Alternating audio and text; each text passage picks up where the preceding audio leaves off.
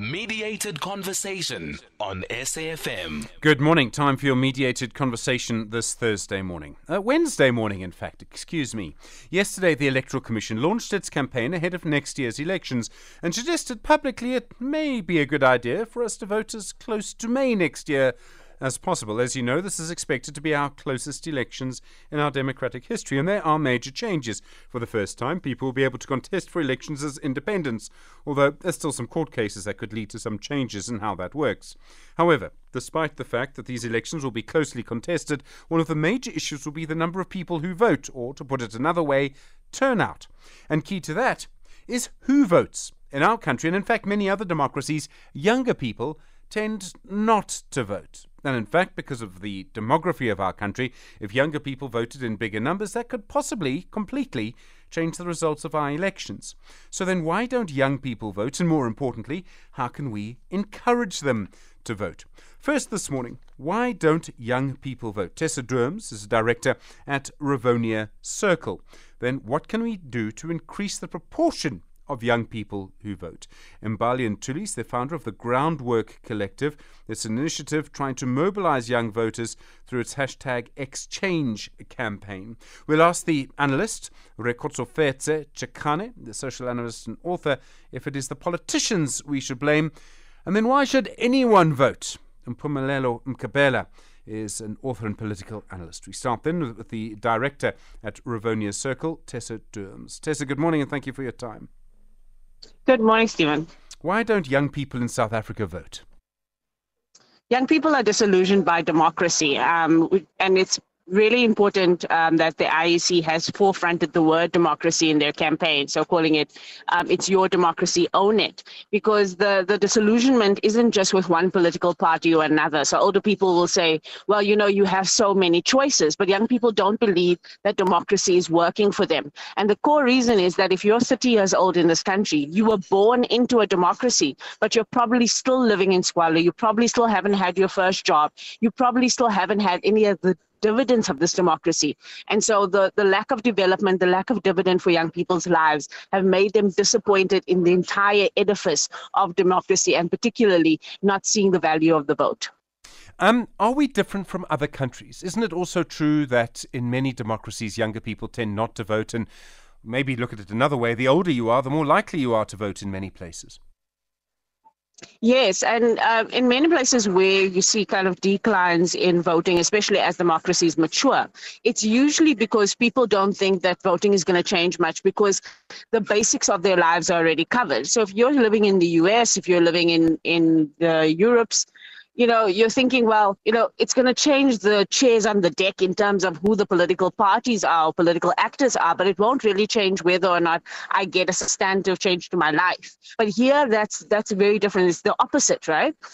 Is that it actually should be able to have a substantive change to young people's lives and their futures. We are a country in decline at the moment, and that says something shocking for young people's future. Older people won't have to deal with the poor consequences of the voting choices that we make into the future as much as young people will.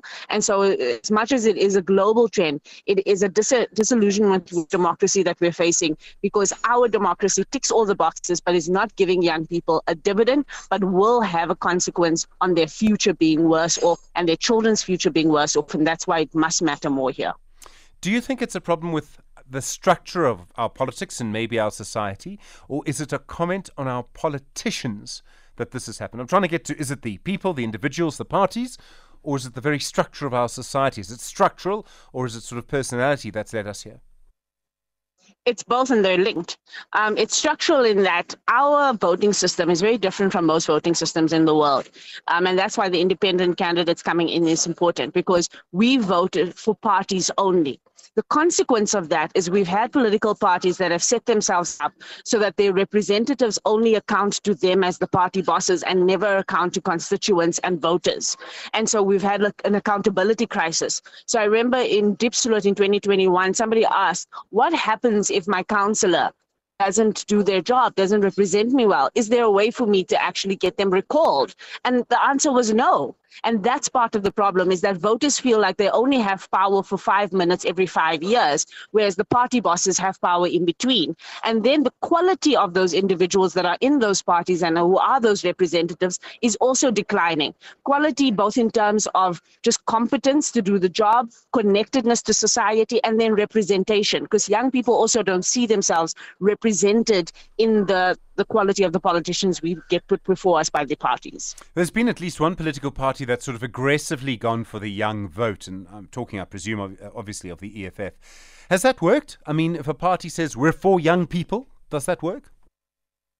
I mean, the EFF has never outrightly said they're for young people. Young people have just appealed to their message. Where the EFF has succeeded has been in their campus structures. So their broad youth vote has not been as strong as their campus vote. And that's again because young people want to be organized. They want to belong to something greater than themselves. And political parties haven't done good jobs of really organizing young people and giving them voice and space. So at the campus level, the EFF student command has a lot of organizing power and autonomy, but when they leave those structures, the EFF hasn't necessarily been able to convert that into a growing number of young people. But that being said, it's important that the messaging also is about young people's lives. And sometimes I think that the messaging that we hear from political parties is so focused on the macro and is so focused on big policy issues that we're not talking about the very, tangible ways in which policy and politics affects young people's lives, and that's what they want to be talking about. We don't want to all just be talking about the GDP or the nationalization of mines. We want to be talking about how you create substantive jobs or substantive community opportunities, or you build parks and recreation centers and arts facilities. That's the kind of conversation young people are interested in, and political parties are simply not there. Tessa, thank you. Director at Rivonia Circle. Really do appreciate the time. You're with SAFM, 20 minutes now to 9. Continue your mediated conversation this morning around young people in next year's elections. Mbali and Ntuli is the founder of the Groundwork Collective. Mbali, good morning. Good morning, Stephen, and good morning to the listeners. How can we get more young people to vote? What do you think we need to do? So I think part of what Tessa said is correct, in that first, political parties should definitely have a message that appeals to them. But in terms of the actual mechanics, nuts and bolts, we need to go to young people. And part of the work that we do, and we found very important, is that the average young person, and in fact the average person in our society, actually doesn't know how they can put themselves into the formal democratic process outside of just voting. And so there's a lot of work for us to do in terms of the civic education that we should be giving to young people, teaching them, for example, if your ward councillor doesn't do what they're supposed to do, then what are the remedies that are available to you? What is the ward councillor even meant to do? What does an MPL do? Where do you fit into the starting in this particular democratic dispensation? And so we need to go back to basics and really do an overhaul of the civics that we have to do in this country, because that is the first part of actually getting people to buy in. Once you've taught people and empowered them into how they can actually make a tangible difference in their own lives without having to wait for political parties, then you have people wanting to buy into the system. The mechanic to do that then, of course, is then to make sure that they register to vote, and then actually exercise that, not just during the election period, but in between, importantly as well. And I think that that's what we've been missing in our country for a long time. And this is not just a comment on young people.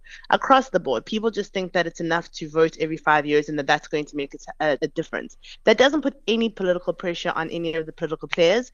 And so they get away with being able to do a lot of things in between the elections. And until we've done the work of actually making sure everyone has the right civics, registers, and knows what to be able to do, you're not going to get them. But then, of course, importantly, you have to go to where young people are, and you have to make it something that's interesting. I mean, an interesting fact is that the average young person in South Africa spends 2 kilometers in terms of time scrolling through their phone. This is where we should be talking to them, using innovative technology methods to reach them, exciting things, using people that they connect with, whether it's musicians or influencers, and incentivizing them to actually get interested in what's happening. Because the IEC, for example, has had online registration for a long time. It hasn't had the same uptake that we thought it would, because it's just not something that is interesting enough for young people to then use their data on. So you have to also cater and make sure that the campaigns that you run are things that are going to get and grab the attention of young people.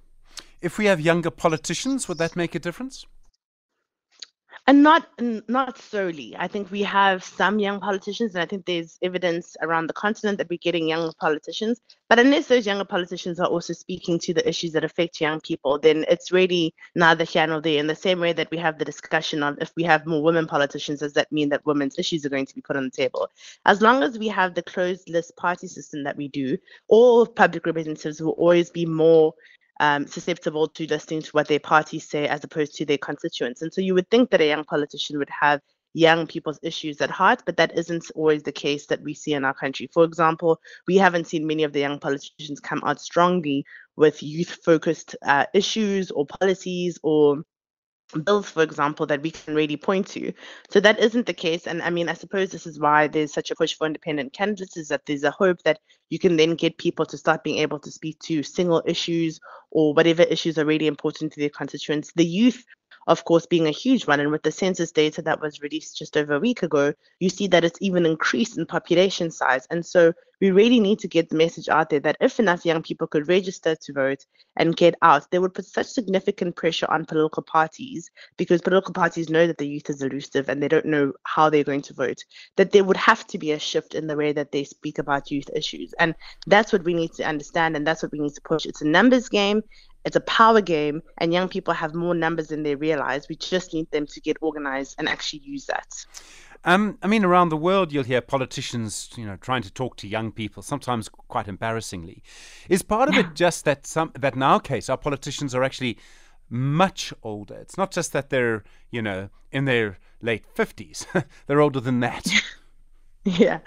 Yes, the median age in our parliament is 66. The median age in our country is about 27. So there's definitely a disconnect in that sense. But I mean, someone like Bernie Sanders in America was able to get a lot of young people behind him. It's also an issue of authenticity. It's an issue of a politician that actually seems to mean what they say they're going to do. And we just really struggle, whether it's in the governing party or in our opposition parties, to see any kind of glimmer of hope in that sense. But this is the paradox, of course, is that you won't get any kind of change until enough of us go out and force political parties to change. So yes, we don't have super inspiring politicians. We can't wait for another Mandela or another great big savior.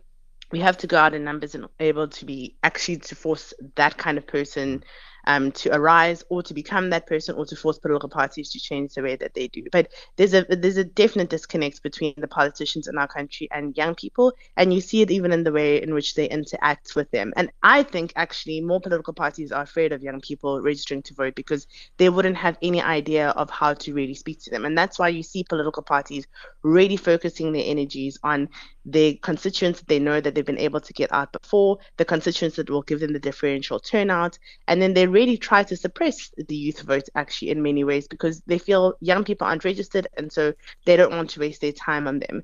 And this is why the messaging must be to young people, and that's why the work that we do is about making sure that young people are galvanized and mobilized and then can take this out into the ballots for next year. Mbali and Ntuli, thank you. Founder of the Groundwork Collective. Really appreciate the time. 13 minutes to 9. You're with SFM. Continue your mediated conversation around young people and the vote. Kgotsi Chikane is a lecturer at the Wits School of Governance. Kgotsi, good morning and thanks for your time.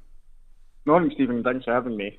At the moment, probably the biggest problem in our society is the fact that so many young people don't have jobs. And you would think that if younger people voted, that's what politicians would talk about all the time, and they don't. What does that tell us?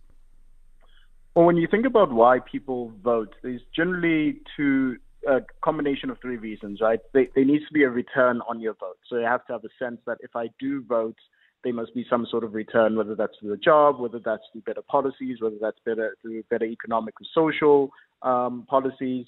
There has to be a return on your vote. What mediates that return is generally speaking, two general considerations, right? The cost of actually voting, right? So how much does it cost me to go to a polling station, which isn't particularly a large cost in the South African context, that can be debated though. And the other one is this idea that do you think your vote can actually make a change, right? That this combination of cost and whether you think the vote can actually make a change is really quite fundamental. So you would think that people would say, well, if I do vote, they'll put in policies that help my economic well-being, my social well-being, help my family, allow me to live a life that I deem valuable. But if people don't truly believe that, then the point of voting then essentially decreases in someone's mind. And I think that's the challenge that we have here, that people realize that just voting doesn't give me a job, right? So you can't kind of carry that carrot above my head because there's something kind of wrong in our political system, as the previous speakers have kind of alluded to. It would also mean that I don't even have a chance of getting a job. It's not just that, I'll definitely get a job. It's that I don't think anything will change. Yeah, I mean, it's not, it also depends on how you view where jobs are coming from, right? If someone does view, so the Patriotic Alliance is currently campaigning on the slogan of, we're going to get young people to vote because we're going to show them that they can get a job. It's probably quite misleading to say that unless you're going to say we're going to expand the state in particular so that it employs more people, which in reality is probably not the way that the government should go because the government doesn't have enough money to do that type of exercise. We're seeing that currently in the city of Tshwane, for instance, right? So it's a bit misleading to say if you vote for us, we can give you a job. A better line would be if you vote for us, we can give you a better chance at finding a job, which isn't really that encouraging if you're sitting unemployed. And these two arguments, I don't think, are really supportive of the idea of we should go out for a vote, and there needs to be something a bit more substantial, at least in my mind. If younger people voted in greater numbers, would it lead to different results? Maybe different parties in power. Yeah, so this is quite fascinating. So a recent study came out at the beginning of the year by Martin Becker and Karen Van Sman, and they really were trying to understand what voting patterns are. And they make the argument that young voters in particular will tend to vote for the same party, even if that party doesn't really help them, right? So once you start voting, South Africans in general will continue to vote for the same party over and over again, which speaks volumes for political parties about how you get someone who has never voted before to vote for you, because generally speaking, they will vote for you for multiple elections. And that becomes quite important in people's considerations. Whether people vote and change their votes, we're seeing evidence of that. So if I voted for ANC and I went to the DA, that trend tends to happen, but not as much as people continuing to vote. So there's an inherent kind of benefit for political parties to get young people to vote, not just for the current election cycle, but essentially to capture them for multiple election cycles. We're a very forgiving country, apparently, even when it comes to poor political performance. And I think it's something that political parties should be incentivized to find these young voters for the long term rather than one election period. It would also mean that if younger people sort of voted more, politicians would have to talk more to them or like them. I don't know if politicians can. Yeah, no, that median age argument that Mbali was talking about is quite huge, right? So if you have politicians who are quite disconnected from the political masses of the country, if you have politicians who are speaking about policies that don't necessarily relate to what people want on the ground, right?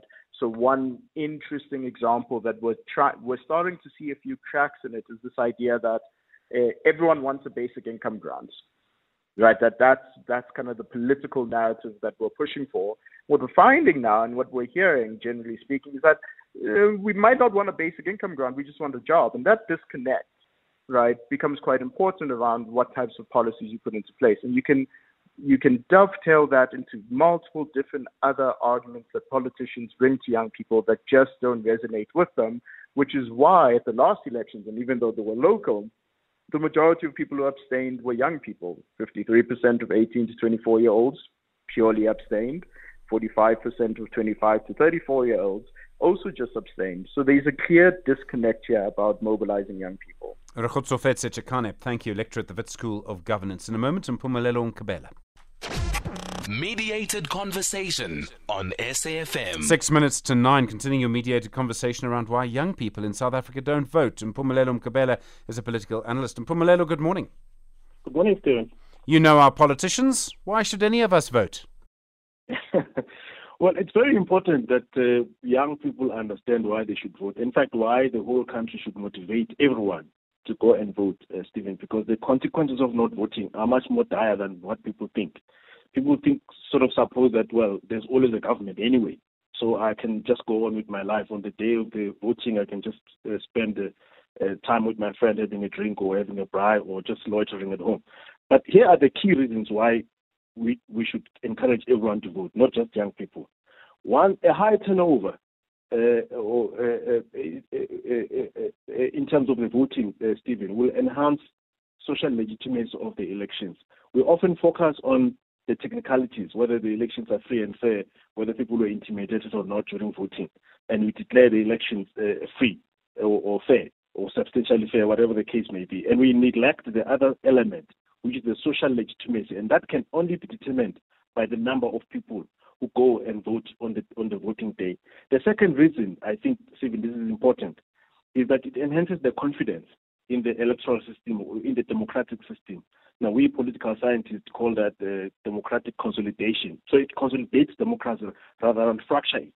And the more the democracy is consolidated, the more it's sustained, and the more unlikely that you can have a revolution against the democratic system. So it enhances stability in the country. Number three, as for the young people, it introduces new energy if more young people come in to vote, because there's a whole principle around democratic elections every 5 years, that the government's term is renewed if it's re-elected or a new government is installed. And if you've got new people or young people coming to vote in, it actually strengthens that message of renewal or putting in a fresh government into power. It can sometimes feel politicians don't listen to us at all. I mean, if more people voted, well, then people would have to, sort of listen to votes. There'll be more votes to play for, is the point that I'm trying to make. Yes, there is, Steve, there will be. And on top of that, you are unlikely to have a situation where the government that's put in power is challenged through undemocratic means after the elections. I mean, it's quite bizarre that you have a situation in South Africa where immediately after a municipal election has been held, where people have just elected their ward councillor, the following day, there's an upsurge of service delivery protest. Clearly, those people didn't vote, because if they had voted, they would know that we've just put in our new ward councillor, or we accept the fact that maybe our candidate lost, but we participated, we accept the results. We have to wait for this new ward councillor to deliver on his promises. So the whole service delivery process that happened in this country, I think people should challenge that energy towards, channel that energy towards voting, instead of disruptive politics and sometimes even engage in moral hazards, such as destroying public infrastructure. All of that energy could be channeled just through the power of the vote. There are many other things to all of this, because for political parties, turnout's really going to matter. So you would think that they would compete among younger people to try and get as many of them as they can to vote, and that doesn't really seem to be what happens. Yeah, but you see, there's another bigger picture, Stevie, because I think the focus on voting on itself is not entirely working, because we're now talking about like young people must vote. And every 5 years they encounter this message, we are told that we must vote. But I think we should focus rather on the bigger picture, the bigger spectrum of political rights that are entrenched in Section 19 of the Constitution. If people don't understand the spectrum of political rights, it's very difficult to isolate the right to vote on its own and say participate in voting. People should know that actually they have a right to form their own political parties and contest for elections. They have a right to participate in the existing political parties and to campaign for the activities of those political parties. They also have a right, to stand for election. They have a right to to participate in a free and fair election environment. So they can even participate as election observers. They can volunteer their services. There's a whole thing that young people can do political to be active. If they're not political conscious, they're not political active in general, it becomes difficult during election time to isolate that one element of political right and to exercise it. Mpumelelo Mkhabela, thank you very much indeed, political analyst and columnist. Really do appreciate the time this morning. My thanks also to Kgotsi Chikane, electorate, the Wits School of Governance. Mbali and Ntuli is the founder of the Groundwork Collective, and starting us off today, director at Rivonia Circle, Tessa. So very interesting conversation around young people and the vote.